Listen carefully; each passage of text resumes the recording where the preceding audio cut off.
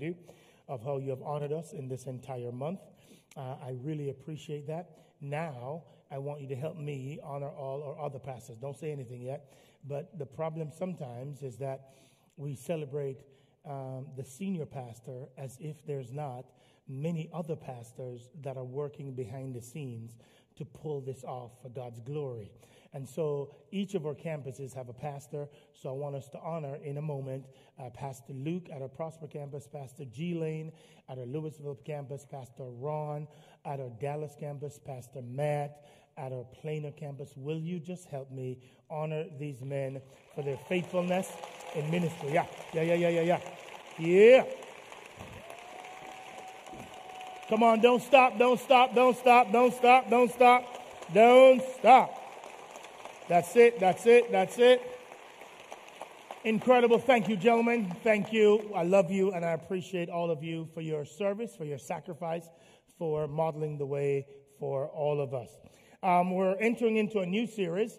It will take about 6 weeks to cover the ground that I want and the territory that I want to cover. And so you know this already, but the way we do it here at OCC is we identify something in our culture that we believe an area where the enemy is winning, but because we know the gates of Hades will not prevail against the local church, then we shine the light of God's word on that particular issue. And that's what we're about to do. We have an issue in our culture, in especially the Big C church, that we're going to address today and over the next 6 weeks. And it is our job to shine the light of the Word of God on it so that we can address it, so that we can be set free in the particular area that we're going to talk about today. But before we get there, we've got to read the Word of God. You can't handle the Word of God today, so I'm going to give you one verse. That's all you're going to get. I'll give you a chance to leave now if you don't want the conviction of the Word upon your spirit. So you can walk on now. You got some praise and worship. You can leave. But if you want the Word of God, then you need to stay and stand to your feet. Let's read the Word, everybody. Stand up if you don't mind. One verse. That's all you got. It's a popular verse that you think you know, but we're going to break it down today. It's one simple verse that you get to read on today. I want you to read it out loud, but don't go before me. I'm going to tell you when to stop, all right? Here we go. Everybody together, read it with me. The is my... Stop right there. You can't handle more than that. The Lord is my... The Lord. Not any Lord. Definite article. We're talking about a unique one that's in a class all by himself. That is the Lord. That is the one who is self-sufficient. He does not need anything else to survive. He don't need oxygen. He don't need nothing. He was there. He's eternal. Number two, he was there before the world. He is there when the world is done. He does not need anything to sustain him. And he is the same yesterday, today, and forever. We're not talking about your little gods. We're talking about the King of Kings, the Lord of Lords. His name is Jesus. Now listen, so we're talking about him being self-sufficient. We're talking about him being eternal. And we're also talking about him being self-existent. So he don't need nothing else to exist. He just exists. That's who he is. You need help to exist. He don't need none. Anything he needs, he already has. That's why you can call him I am. He is I am anything you need. Whatever you need after that, he is that too. Your God is unique. That's why we're not talking about a God. We're talking about the God. The text continues. That God is mine. Somebody say mine. I ain't talking about you. I'm talking about my shepherd. I know him because sheep know his voice and you can follow him. So we're talking about my shepherd. Now, next word he says is the Lord is my, say this word to me. Now, if he is your shepherd, that means you're sheep. The problem with you being the sheep is you dumb. The problem with you being the sheep is you are defenseless. Sheep cannot defend themselves. And in light of that, they are not only dumb, they're not only defenseless, but they also are extraordinarily dependent on their shepherd. That's wiped out some of y'all right there. Because some of you believe that I don't depend on nobody. I can do good all by myself. I can do bad all by myself. And you don't need no shepherd, which means the Lord ain't your shepherd. You got another shepherd. The Bible tells you that there are tons of shepherds vying for your affection. And the problem is, some of us, and we don't even realize that we're doing it, we allow the shepherd of the culture to drive our decision making. We allow the shepherd of our relationships to drive our decisions. Some of us allow our desires to drive our emotions and everything that we do. So that's why you can't say, the Lord is my shepherd. You can say, I have many shepherds, but you cannot say, the Lord is my. Now, if that don't get you, then the last phrase is going to get you. Read it with me, please. The Lord is my shepherd, Oh, really? Oh, really? Let me say it another way. One translation put it, the Lord is my shepherd, I lack nothing. Let's talk about that. I know you're standing, stay standing. The Lord is my shepherd, I lack nothing. What that means is, Lord, everything I have right now, I am supposed to have, and I am grateful that I have it, and anything that I don't have, I'm not supposed to have it, so I'm so happy I don't have it, because it's not your best for me, so because I don't have it, I'm praising your name, because it ain't my season yet, but I'm going to enjoy the season I'm in, because you're a good shepherd, you're a self-sufficient shepherd, and if I don't have it, that means it's not my time to have it, and I'm not going to fuss at you that I should have it, because it ain't my season yet, and I am delightful, because if I had it and it wasn't my season, it might kill me.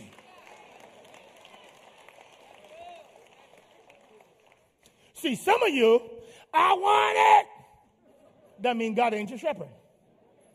That means whatever the thing is that you want, you're now convinced that you need that more than you need the wisdom of your God that says it ain't your time yet.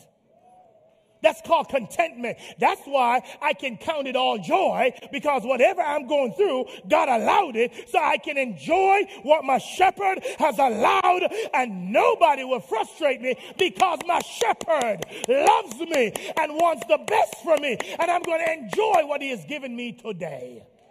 That's why when you're on your current job, you have to praise God. Don't lust for another one. Enjoy the one you got. Because your shepherd, your good shepherd, has said, that's the one I want you in right now. Praise your name, God.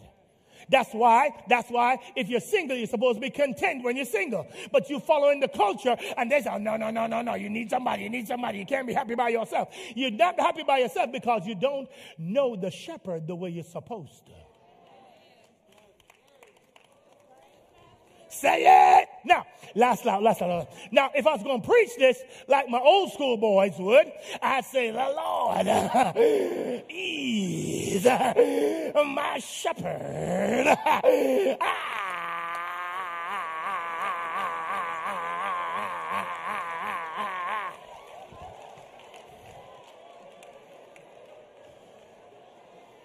But we got 3 services. Sit down. Anybody got time for all that? Y'all crazy. I'm done with y'all. Y'all crazy. Joker's going home. Hey, how you doing today? How you doing? Anyways, let us pray and ask God. and ask God. Let us pray. Father, guide us now. Highlight the problem that most of our churches face, and then put us on a course to correct it. In Jesus' name we pray. Amen. Ladies and gentlemen, you have a handout today, and the handout is going to give us a picture of what the problem is that I'm trying to highlight.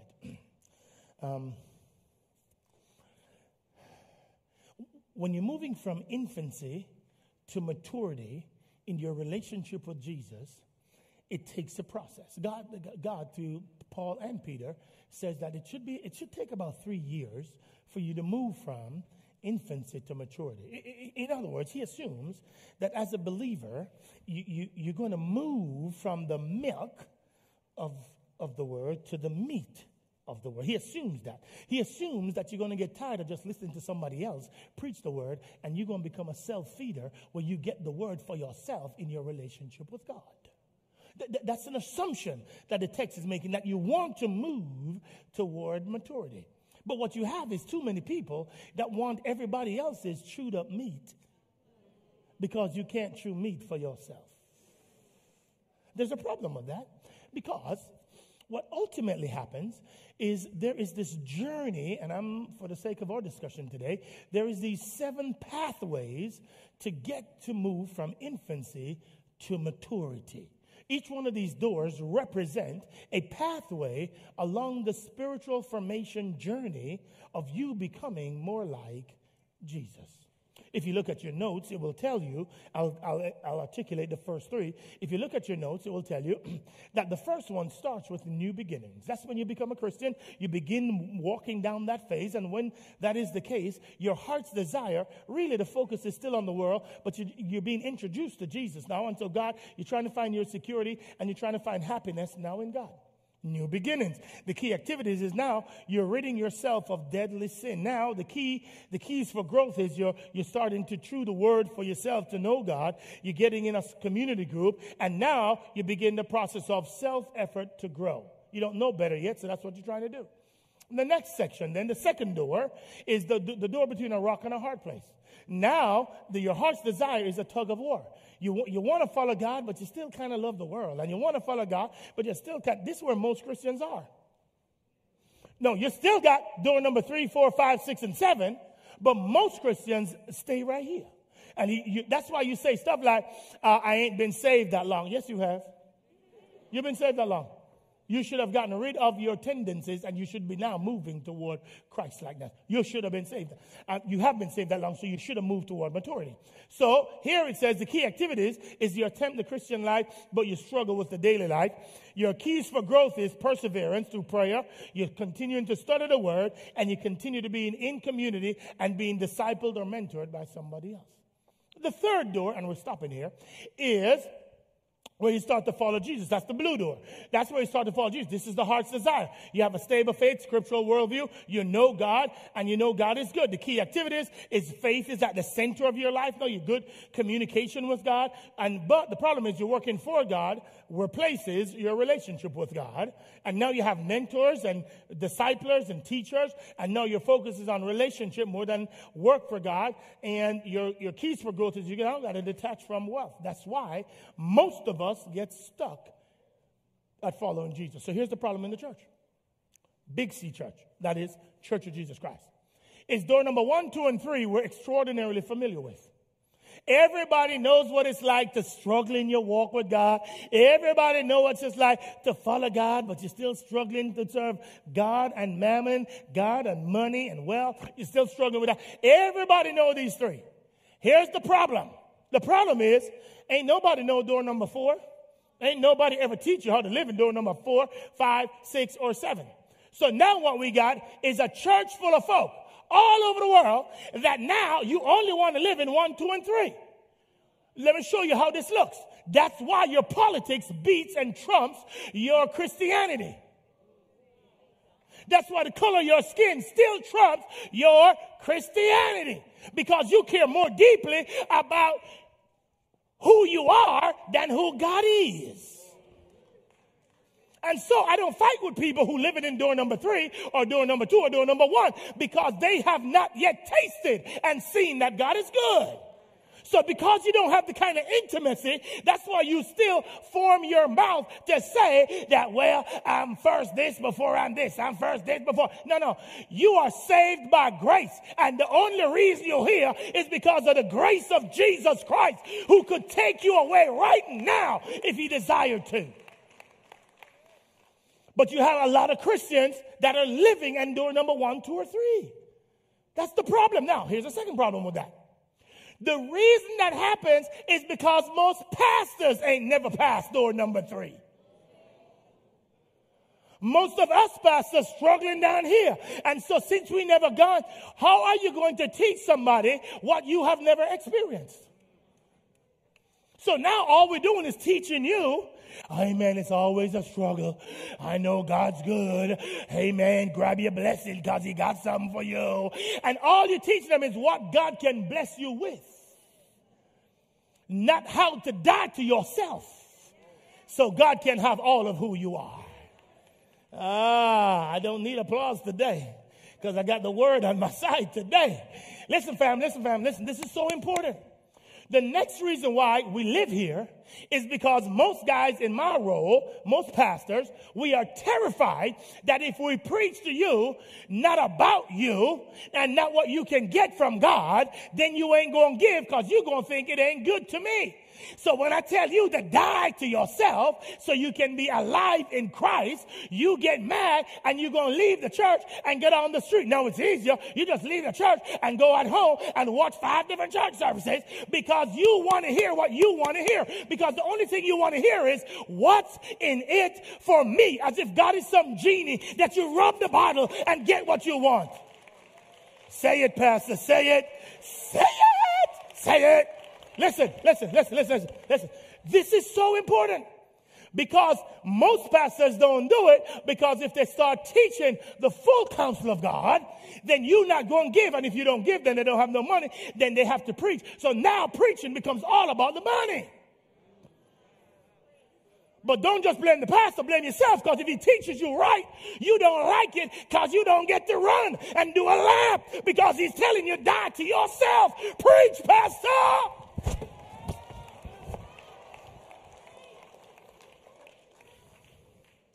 Anyways,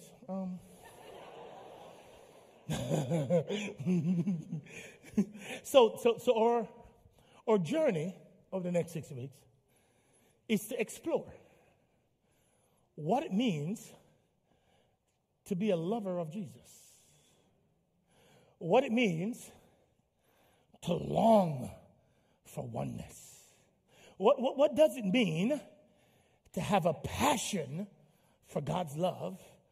How do I unpack what it means to live a life of love in the Trinity? That's where we're headed. Because for too long, you've only wanted door number 1 and number 2. So put your big shoes on and let's go for this journey. Because I think that with the influx of new shepherds, the shepherd called social media, the shepherd called our culture, the shepherd, you're not feeling me. For most of you, when COVID hit, you thought COVID was a blessing from God. And you thought, because of how self-centered we are, that God has given it to you, allowed you to go through it, COVID that is, allowed you to go through it, time away from work and working from home and enjoying family. And here's the result. The result is you thought it was to reorder your whole life so you can spend more time with family, so you can get another job, so now you can work 2 jobs, so you can get into crypto, so you can figure out how to do that. And please note, everything I'm saying is about you. What if God did it and allowed it so you could spend more time with him, but you never got there because you're still intoxicated with you? Which means now you're inviting him to allow something else to happen, since you didn't pass the test the first time. Since you still think it's all about you. Praise the Lord. Man, COVID blessed me, man. It blessed me, man. I got my blessing in COVID, man. What you doing? Well, I still work for the job, but they don't know I work for another job too. So now I got 2 jobs. Does God have any of your, is God anywhere in this equation? Well, yes, I give some money to the church, but that's it. No. God's trying to invite you to realize how much you need him. And how much your soul needs rest. And how much he wants to have an intimate relationship with you. But you've missed the whole test by thinking it was all about you. Which brings us all the way back to door number 2. You're still thinking it's all about you. Instead of experiencing the journey that he wants you and invites you to go on. So, I could not think of a better passage to start this out with. But Psalm 23. Because the problem is the Lord really your shepherd? But we're going to find out today. Oh, it's clear today. We're going to find out if you're perpetrating or if he really is your shepherd. Because if there is anything in your life that you don't like right now, you're perpetrating. Because a good shepherd said, a good sheep says, the Lord is my shepherd. I lack nothing. Do you notice the spirit of gratefulness over that? The Lord is my shepherd. Everything I have is what my shepherd wants me to have, so I'm good. The Lord is my shepherd.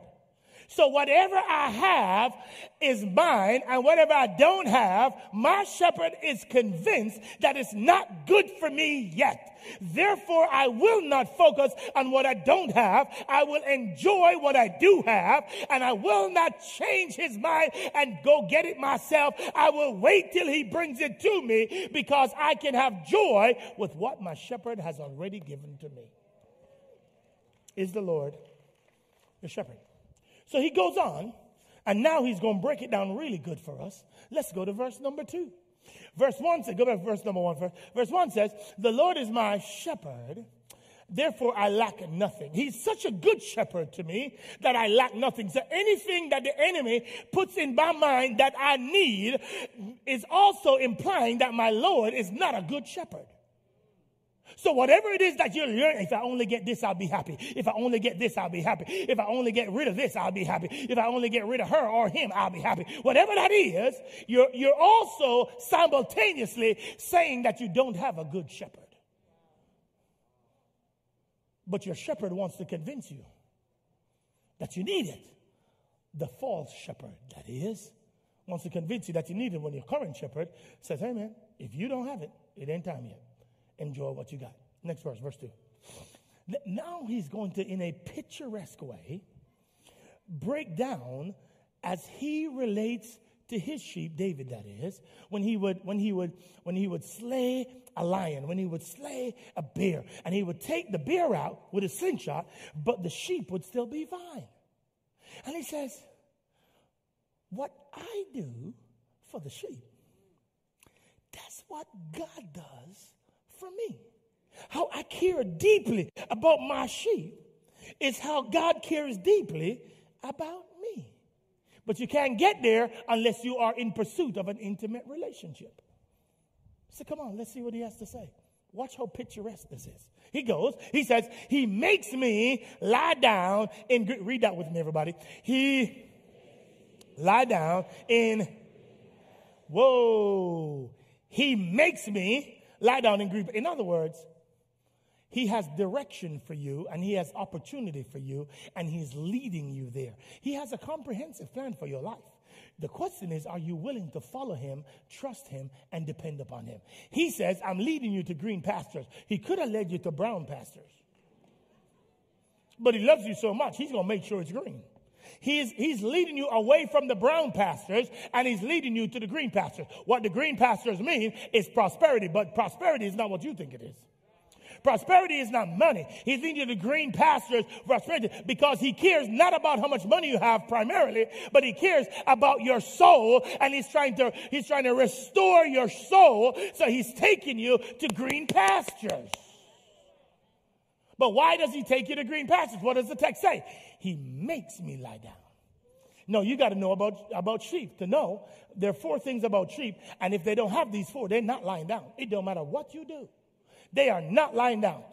4 things that are true about the sheep. Number 1, here's what the sheep does. Sheep needs to be free from fear, or else they're not lying down. Sheep needs to be free from the social friction with other sheep. Sheep needs to be free from the pests, the flies, and the parasites, and sheep need to be free from hunger. If any one of those 4 are lacking, then the sheep will not lie down. Your God loves you so much that he says, I'm going to take care of your hunger. I'm going to take care of your drama. I'm going to take care of me and you, and I'm going to take care of all your enemies so that you're free to lie down and chill. Your God loves you so much that he says, I will keep your enemies at bay just so you can chill, so I can lay you down in green pastures. That's how much he loves you. He says, I have this unique opportunity for you, but I can't get you there until I make you lie down. And if I'm going to make you lie down, it means I got to make sure your needs are met. And he didn't say your wants, your needs.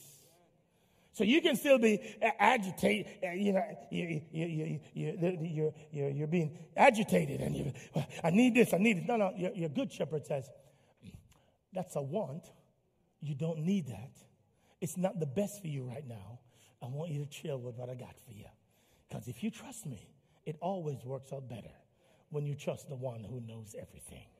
That's what he says. So he continues the text. Watch the text now. He says, not only does he make me lie down in green pastures, but the second thing he's doing, he's leading me beside, say this word with me, quiet waters. The one translation says still waters. So the shepherd is taking the sheep on a journey. He's going to go through a valley because he's trying to get to the mountaintop. It's called tablelands, right? It's where you get to you go up the mountain, and at the top of it, it kind of has a flat thing that looks like a table, and they call it, the literal word for it is tablelands, where he's going to prepare a meal for you. But in order to get there, he's got to take you through the valley. Why? Because there's water at the bottom of the valley, and he's got to take you there, so then he can take you up the valley where there's green pastures, so that he can take you to where he's trying to take you, to the tablelands. That's his journey. Why is he doing all of that? Because that's in the best interest of you. So he says, I make you lie down in green pastures. Then he says, he leads me beside quiet waters. In other words, there's so many of us that are stressed out. There's so many of us that's doing so much. He says, I need you to chill, so I'm going to make you lie down.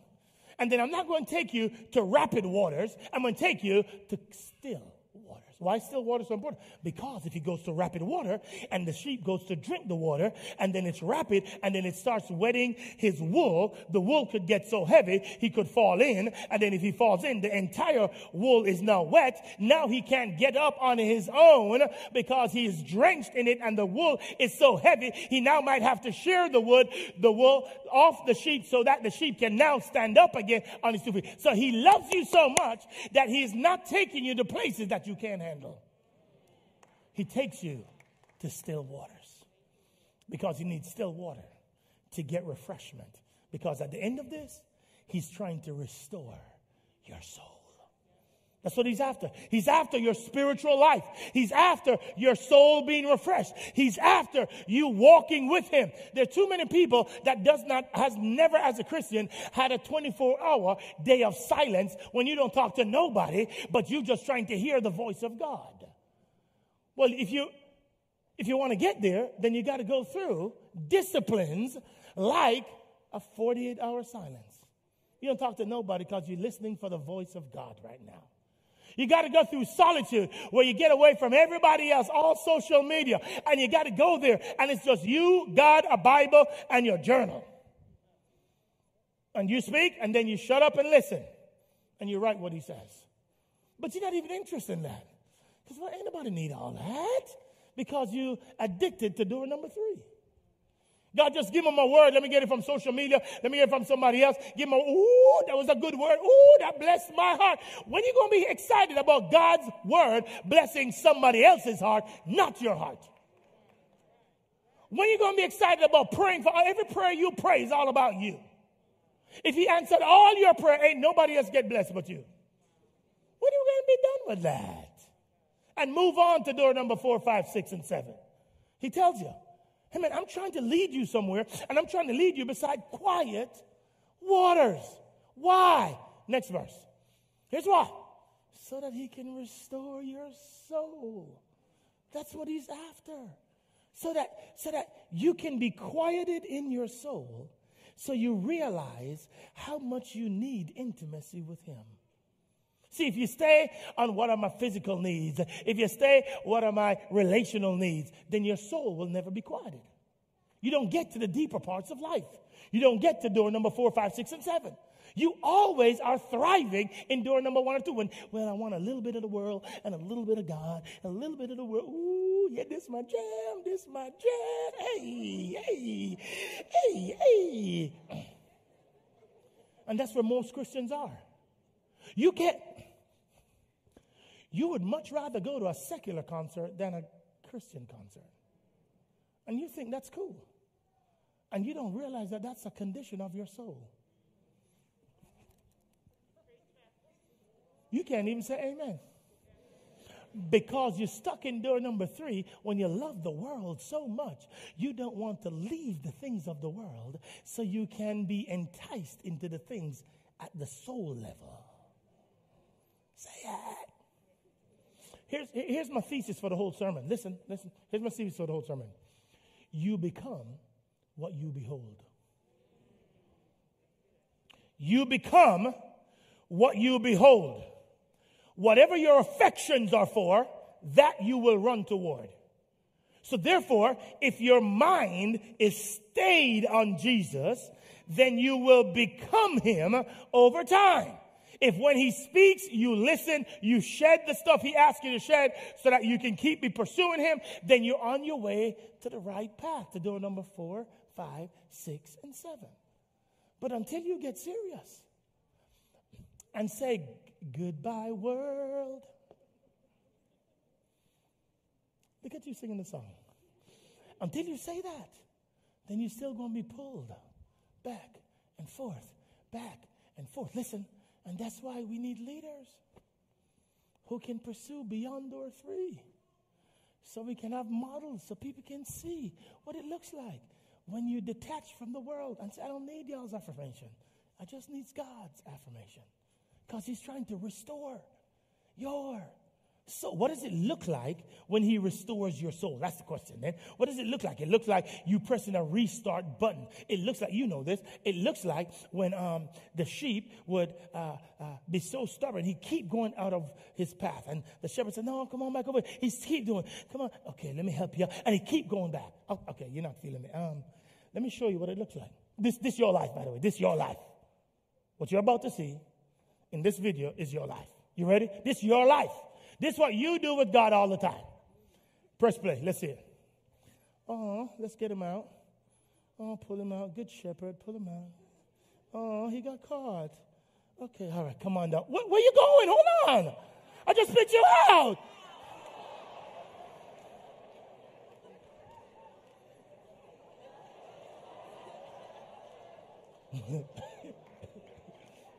Ain't that what we do? If you have ever done that, put your hands together for God.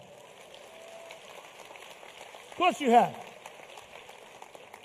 Because me and you do that all the time. Okay, let me help you. Okay, all right. I ain't never going to do it again, God. I promise you. Ask God, if you get me out of this one, I'm going to serve you the rest of my days. God's a good, you're an on-time God. Yes, you are. You're an on-time God. Yes, you are. You're an on-time God. Yes, you are. And he got you out. And before he got you fully out, you run off again.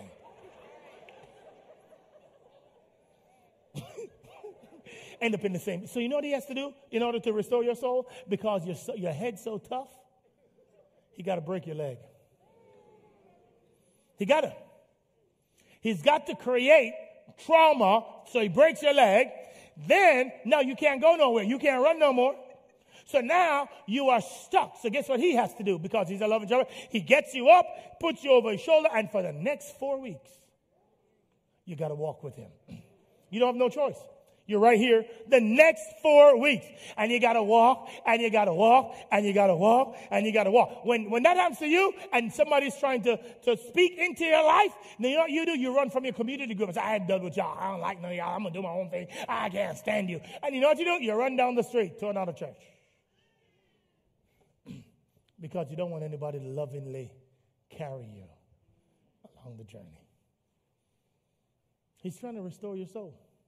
That's why he has to break it, so he can carry you. So you know the love of the shepherd.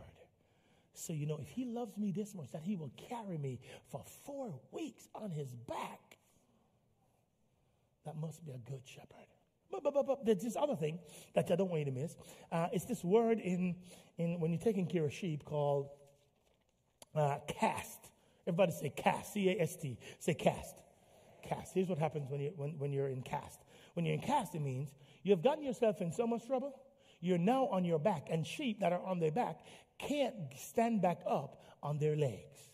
That means their legs are in the air, their hands are in the air, they're all four on the air, and they can't turn around. So the shepherd, a good shepherd, has to come, pick them up, and turn them back around. Can I show you what it means for the Christian when they're in cast? Here's what it means. 4 things. Number 1 is you're in cast when we focus on being overly comfortable. I'm talking to all of suburbia now. When you focus on being overly comfortable, oh, you making demands. Now, why the steering wheel not getting hot? I want my steering wheel to be hot. Why the seat ain't getting hot? I need the seat to be hot. Why in the world is this service line taking so long? Y'all better call Walmart. Y'all better call, not Walmart. You wouldn't go to Walmart. You better call some more service people. I pay too much money to be in here for you not to call other attendants to come check me out.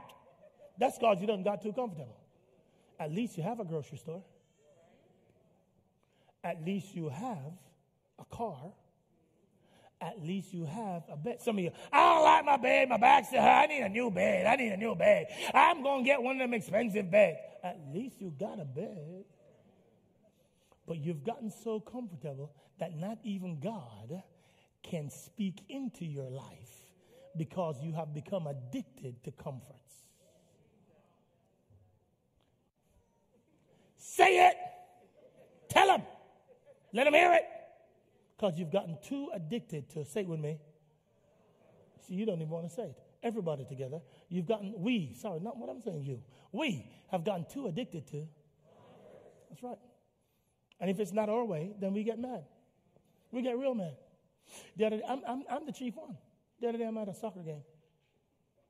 And I'm at the opposing side. And this dude come around telling me I can't be on that side. Says who? Well, that's your son's team on the other side. Okay, I want to be over here. You can't be over there. Why not? Because I said so. So then, this is how you know your heart's wicked. So then I said, okay, where's the light? Okay. Is here okay? To which your first lady comes to me and says, hey, senior pastor. You know when you're in trouble now. Hey, senior pastor, he might come to church next week. Quit tripping and just go back over the other side, okay? And then your first lady walk away from me and said, I don't know who he is. Come, and then she took her dog. Come on, Chloe, let's go on the other side. But then I was too prideful. This is true story. I was too prideful to move right then. So I waited 3 minutes. And then I put my head down and I just walk over after 3 minutes. I ain't moving right there. You're going to die. There's no reason why I got to be on that side. I can be on this side. We're going to have an attitude over a doggone game. This is not the World Cup. It's a game. Why are you laughing at me? Laugh at yourself. You do it too. My point is, when you stay stuck on stupid like that, that's when God has to say, all right, it's time for me to come because clearly you're in I got to turn you over. Let me give you 2 more, then let's move on. Our time's running. The second one is when you become overindulgent. You get addicted to stuff. And when we become overly prideful. And we don't want to bend and we don't want to yield. And it has to be our way every time. That's when you're in cast. But you don't know it. So you think you're normal. But you're in cast. No, the shepherd has to come. And he has to say, all right, I tried to help you. I tried to use my Holy Spirit, but you don't want to listen. So now I have to turn the heat up to get your attention. Do you see what I'm saying? We're not here anymore. Following you, well, I still like me enough. God says, hey, can I invite you over here? Can I invite you just to not try to control everything and to believe that what I have for you is the best possible future that you could ever have? That's why he's leading you to restore your soul. He continues. He guides me in the path of righteousness. Most important part of the whole passage, for his name's sake. He's not doing it for you. You're not that important. The further into those doors you get, you realize that you're not that important and none of this life is about you. That's why as much as he gives, you give it away. Because you realize that you can't take it with you to heaven, so you're going to invest it in people so that they can get to heaven. The reason you do that is because you care more about his kingdom than building your own. But you can't get that, and you're going to disagree with me because you're stuck on door number 2 and you're stuck on door number 3. And you still think it's all about you. And you still think you can have enough money to protect you from everything. Let it protect you from COVID. Let it protect you from the supply chain.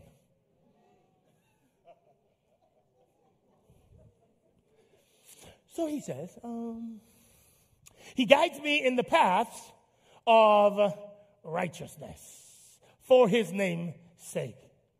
All right, my time's gone. Let's go next verse. I got to get to verse number 4. Here we go.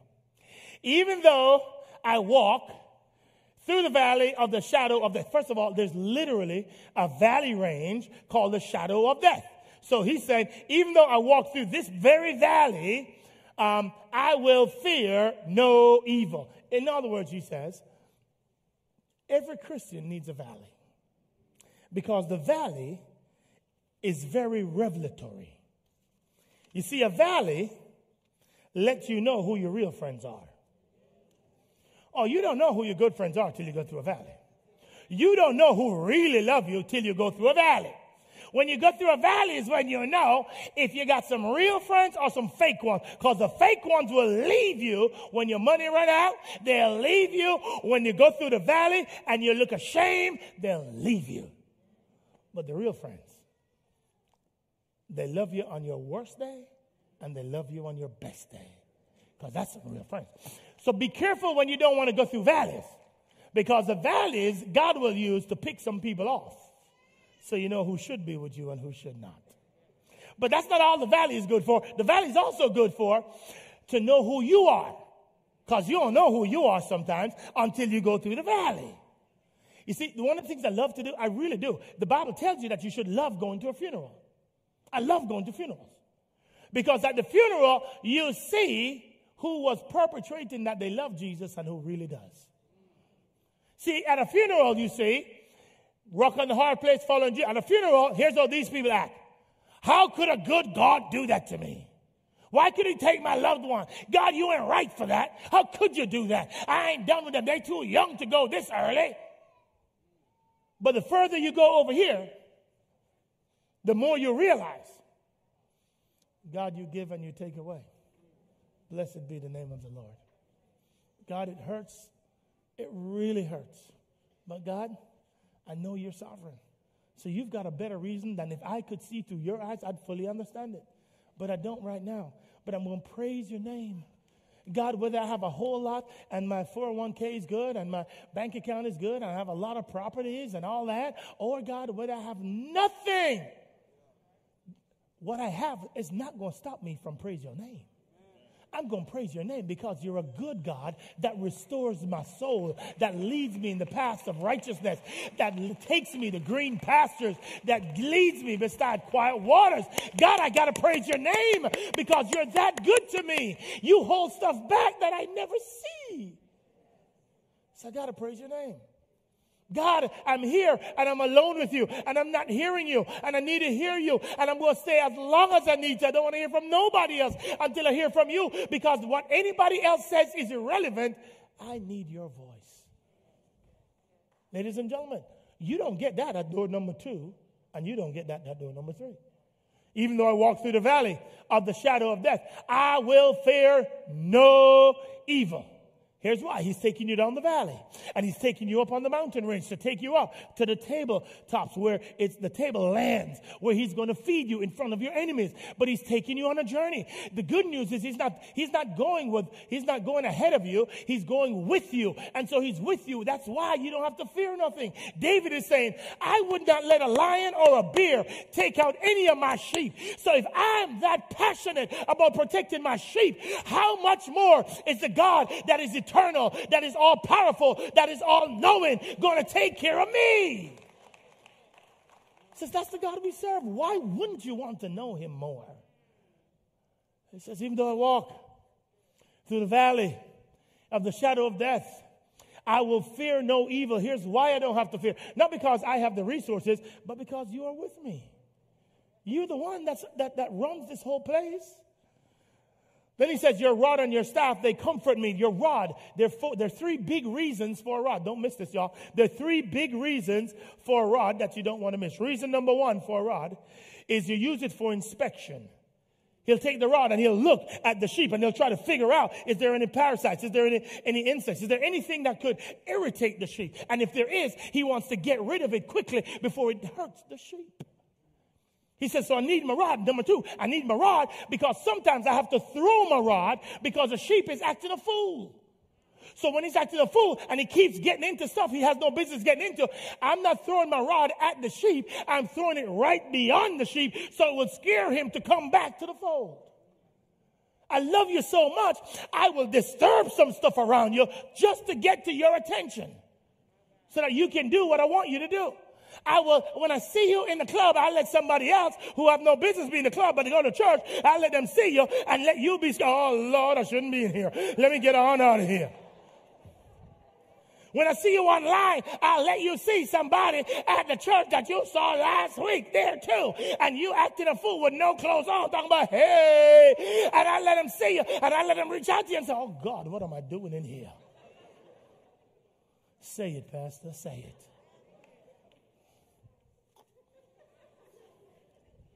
He says, even though I walk through the valley of the shadow of death, I fear no evil, your rod. Then he says, your staff. The staff's job is to protect you. The staff job is when you get into a spat with the other sheep, with your other co-worker, with your other small group. I need to take you out of that. Come on, get out of there. You have no business acting like that in there. So he gently uses the staff to lead you to where you should be. Next verse. Let's see if we can wrap it up. Next verse. We're going to end on this one. We don't have time to get to 6. He says, I prepare a table for you before you, me, in the presence of my enemies. Somebody say, in the presence of my enemies. Now, here's what he's saying. He's saying, I'm going to set you up. And people love this, and they love to shout on this because they hate their haters so much that they think they done won the battle. And so now I'm chilling. Look at y'all. Y'all suck. Look at y'all. That's not the point, and that's not the spirit of the text. The spirit of the text is not that you get to gloat over your enemies. The spirit of the text is that you now get to celebrate your shepherd. So much so that even though your enemies meant it for evil, God used it to develop character in you. So now when you're sitting at the table and you're feasting, you don't hate them and you're not dancing talking about, look at me, you wish you could be me, huh? You wish you could be me. No, that's not what Joseph did. Joseph had compassion on his brothers, even though they meant it for evil and they wanted to kill him because they thought he was arrogant and we need to get him out of here. Joseph said, God was just preparing me to set it up so that when you needed me, I was there as his vessel to bless you, to bless your family, but not just your family, but to bless the whole world. Do you see what God's not trying to give you reason to gloat. God is trying to give you reason to honor his name because it's all about for his name's sake. Then I'll end with this one. Then he says, last. Yeah, you can clap that up. Come on. Let's clap it up. Then he says, finally, I'm done with this. Then he says, you have anointed my head with oil. That's one phrase. I'm going to talk about that. Then I'm going to close on this. My cup overflows. Every phrase is important here. So he says, you have anointed my head with oil. I could go into all of this and there's imagery of forget that. You have anointed my head. You know why he anoints your head with oil? You know why he does that? Because sheep are so dumb that they will allow stuff to get in their nose, flies, and then flies, parasites, all that. Then they make eggs in your nose, and then nose an irritant. So now the sheep will go to a rock and do this. Because he tries to get rid of the irritant of the fleas or the flies or whatever it is. And so he go to the rock or the tree and trying to get it out of his head because it's irritated him, and he'll kill himself trying to do that. So what a good God does is he anoints your head with oil so that the oil is running down. And the reason he does it is because he knew what would happen when he got to this table. So he prepares you before. He's anticipating what might happen, and he anoints you so that the flies now experience the repellent of the oil. So now they don't want to come near the sheep. So now they can't lay eggs in his nose because you have a good shepherd that went ahead of you and made sure that you were protected for whatever could irritate you in the future. He also does it because as the ram, when it's mating season and the rams start bucking their heads together, this is what happens. The two horns kind of come off of each other because the oil that's anointed you will not allow the pain of the two heads bucking together increase. So he does it to prepare you for what could happen. Then he closes, and I'm done. He says, my cup overflows. Are you kidding me? My cup overflows. if you know, back in the Middle East, here's what happened. When a host is hosting a party, they want the families that are coming to know that they are welcome there. So you know what they do? They keep filling the cup of everybody. Everybody. Oh yeah, we're so glad you're here. We're so honored that you're here. We're so honored that you're here. Listen. And when they want you to get up out of here, then they stop filling it. They don't feel it no more. They say, hey, man, listen, God bless you. You don't have to be here, but you got to get up out of here. And so here's what they do. The servers just stop filling the cup. So when they want it filled, that means they enjoy you being around them. When it overflows, now they're saying, I enjoy your presence so much that I want you here all the time. I don't just want you to realize that I like you. I want you to understand that I love your presence. So when they come and they're pouring it and it's overflowing onto the sauce of meat or it's overflowing onto the table, it means I love your presence. I love what you bring to the table, and I want you to know how much I love you. Can I tell you what God is saying to you? When he went to the cross and he died, he says, I want to give you blessings upon blessings upon blessings. I want you to know, the reason I want you to give you the invitation to door number 4, 5, 6, and 7 is because I want you to realize that I love your presence so much, that I love when you are with me so much. I love when you crave being in my presence so much, because I want to give you blessings upon blessings upon blessings upon blessings upon blessings upon blessings. So it's overflowing, and it's overflowing to other people and anybody that gets near to you now. I want to bless you some more, and I want to bless you some more. I want you to be content. I want you to be joyful. I want you to be satisfied. I want you to be content so that the world can marvel at your life, because you're sitting at my table, and I want you to be overflowing with the blessings of God. That's how much your shepherd loves you. He loves you that much that he wants to give you the overflow to be a blessing to other people as well. Heavenly Father, will you help us? Every last one of us. Will you invite us afresh to door number 4, door number 5, door number 6, and door number 7?